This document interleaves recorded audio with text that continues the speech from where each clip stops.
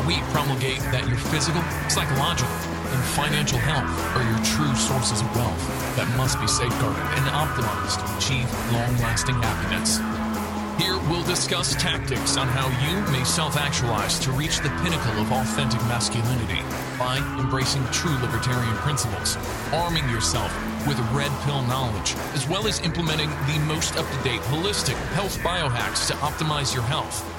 Stop being a blue pill sheep, being led to slaughter by big government and the court system. Become an awakened man. Here's your host, Gregory.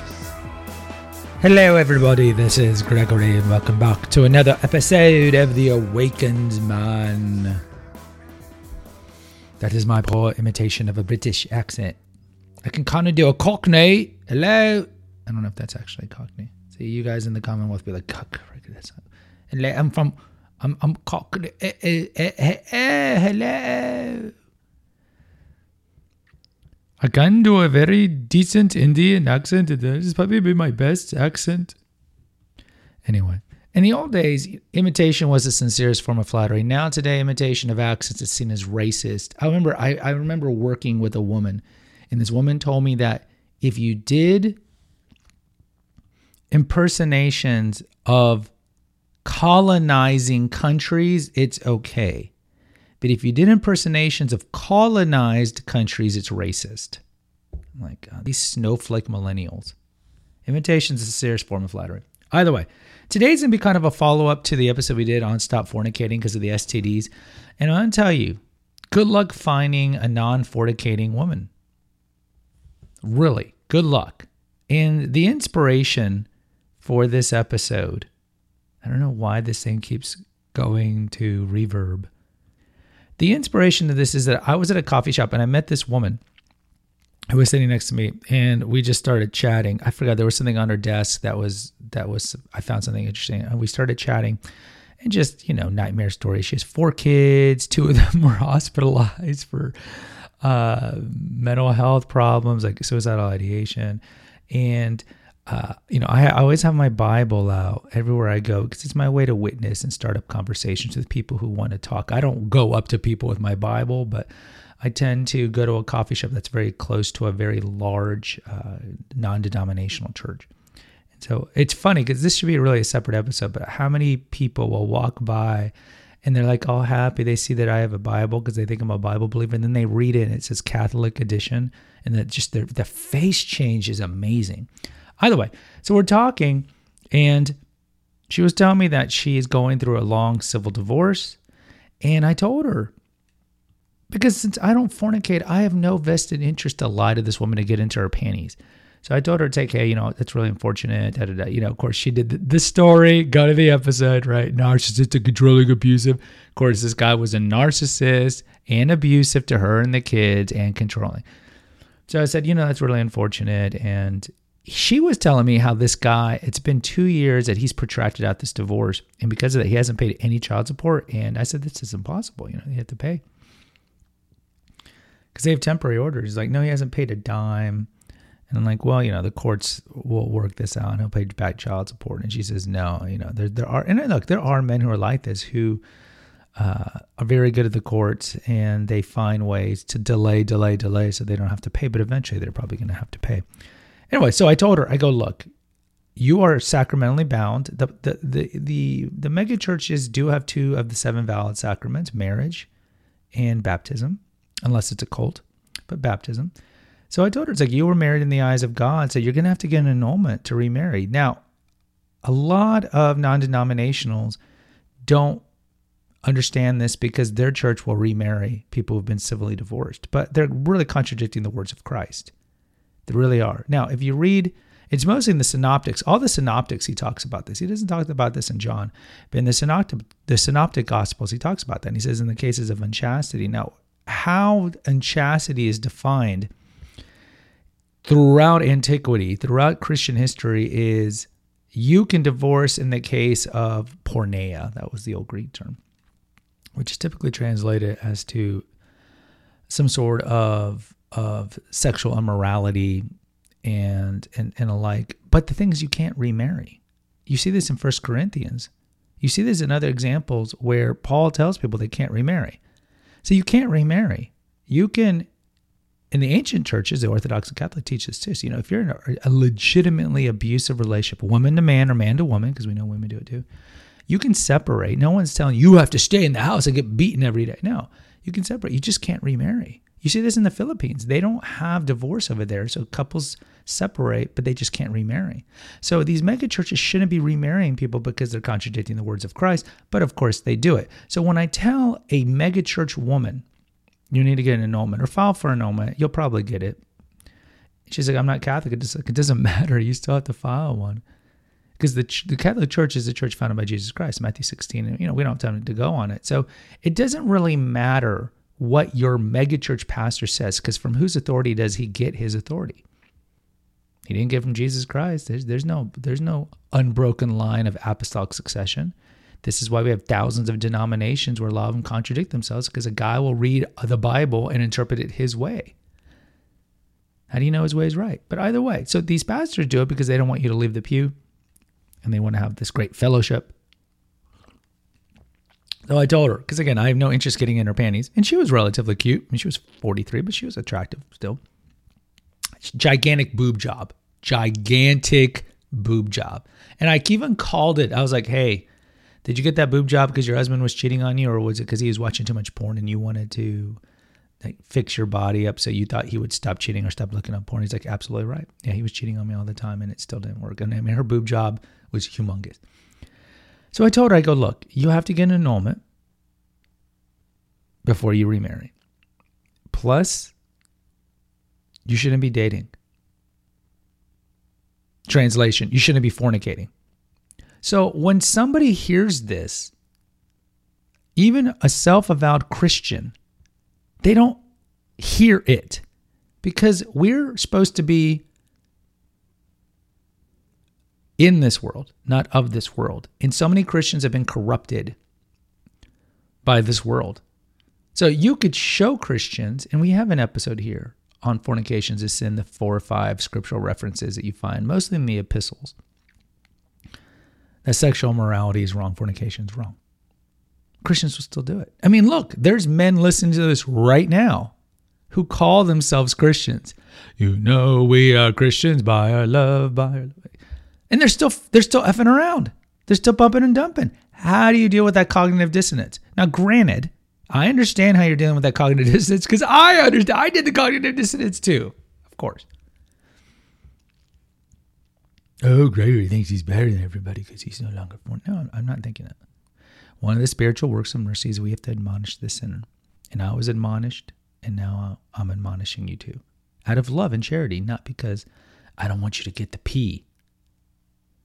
So you tell a Christian woman this, and it's going against everything that she learns about her feel-good megachurch, which, their job is to keep you in the pews and tithe you with good fellowship and aw shucks prosperity Bible, which is completely unscriptural, the prosperity gospel. Christ tells you have to give up everything to follow him. The prosperity gospel is full of sheetrock. But they hear all these kind of Confucianist Christian sayings at their megachurch, and then I tell them, yeah, you shouldn't be fornicating. You need to get an annulment, and you shouldn't be dating. Plus, she's got 4 kids. Like I've told you before, like if women really cared about their kids, they wouldn't date until all their kids were 18. But we know that's a laughable lie, because women are wired by their need for provisioning and security. So good luck finding a woman who's going to do that. Yeah, I'm going to waste my last years of fertility and youth and wait till I'm 18 today and I'll be 52. Kudos to that woman who does it, because that's the way you should be doing it. But women aren't going to do that. So, look, going back to the main topic here. Good luck finding a woman who's not going to fornicate. Now, a lot of you are like, Gregory, why would I want to find a woman who won't fornicate? Because I want to F it up. I want to tap that. I'm DTF. It's at your own peril. Now, for your kids who are in your 20s, there's a higher rate of girls. There are. I mean, especially if you go to the Christian dating sites and you're looking for a certain type. If you're on these sites and you love the women with the Daisy Duke shorts and the tats and the bustiers and all that, yeah, those girls are DTF. But there are the girls who dress like, they're the librarians, and maybe they're not as cute. And look, there's those men who always need to be with the hottest woman.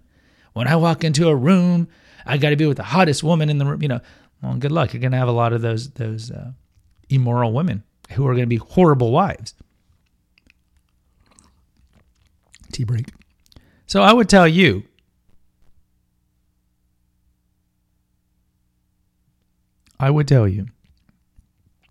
you have a better chance in your 20s to find a woman who will not have sex. And look, you want to have a woman who doesn't have sex, because the more sexual partners a woman has, the worse it is for her mentally, and her rate of divorce and infidelity is higher. Plus, therefore, it's worse for you.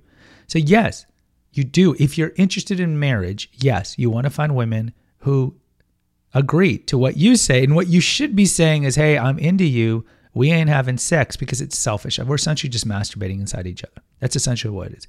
It's a selfish act. You can't say you truly love another woman if you're causing her to sin. That's what we call as false prophets, causing her to sin. Why are you causing her to sin? For your own gratification. So don't say you love somebody if you're causing them to sin. True love is selfless. Go to Galatians. Galatians has the list of the works of the flesh and then the works of the Spirit. Kindness, humility, patience. You're not exhibiting those if you're encouraging women to have sex. You're really not.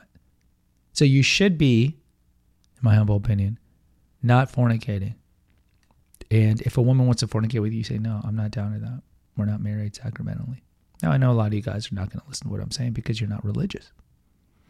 Or you're too mired in the flesh. Go read Romans. Like Romans 7, 8, 9 really talks about the battle in the body between the flesh and the soul, and the concept of sin. He really fleshes it out in those middle chapters. But even if you're in a mega church, or the declining mainline Presbyterian churches like the Lutherans and Methodists and all these things, the women you meet there, are always 2-3 dates away from having sex. This is the world we live in. This is how corrupted we are, men and women. We're so corrupted. So even the religious women are DTF. And a lot of you guys know, you go to evangelical megachurches, you go to the dating groups, those women are just like the thoughts. A lot of them are repackaged thoughts. So me telling this woman, live a life of chastity, of virtue. St. Paul mentions this in 1 Corinthians. St. Paul mentions this in 1 Timothy as well. Women should be virtuous. And young women who are widowed should remarry and not to stay single. It's mentioned, I think it's in 2 Timothy, his letter to 2 Timothy, where he talks about how there are men out there, false prophet seducers, who go out to vulnerable women, and these vulnerable women, Christian women, will lose their faith because of these men. I mean, how obviously honest is that? I mean, how many women do you know are relatively good and then they fall for the Casanova? It takes them from the faith. So I'll tell you this. So if you're in your 30s or 40s and you're looking for a woman who's relatively attractive, now the fat women will tell you, or the old women will tell you, yeah, we want to have sex. But a relatively attractive woman who has options, and she has a lot of options, tell her, hey, we're not having sex, or you shouldn't be having sex. They're not going to listen to you. And that's the best way to be a chaste monk, to be a God-fearing, doing your best to avoid sin monk, is to not be dating in the dating market, because most of the people you will encounter, most of the women you will encounter in the dating market, Christian sites or non-Christian sites. And of course, there's exceptions. There are unicorns. There are tradcon unicorns for sure. But as a whole, most of the self-identifying Christian women and men are DTF. And that's not good for you or good for your soul. I know you don't want to hear this. And if you don't like this message, post a review. Guys, if you don't like this message, or you do like this message, even though you don't like this message because I'm being cruel to be kind, please post an honest review. If you have an Apple product, it only takes you 5 seconds and it helps the algorithm so we can get this message out to more men. I am the most episoded and reviewed MGTOW channel out there on the pod sphere. There's going to be 2 links in the episode notes. One's for PayPal. Donate some money to defray the cost of hosting this on a surfer. I don't make any money off of this. And secondly, there's a link for Naturopathic Earth, the website, where you can see all my articles, recipes, and every podcast from all 3 feeds are over there. Speaking of the 3 feeds, please follow or subscribe to them. There's the Female Holistic Health Apothecary, Confessions of an Obese Child, and The Awakened Man. Until next time, take care, God bless, and pray. Thank you for listening to the Awakened Man podcast. Find us on Facebook at the Awakened Man Podcast page. Subscribe and post an honest review on Apple Podcasts, and consider donating to our crowdfunding account. And remember, freedom is better than Needham. Until next time.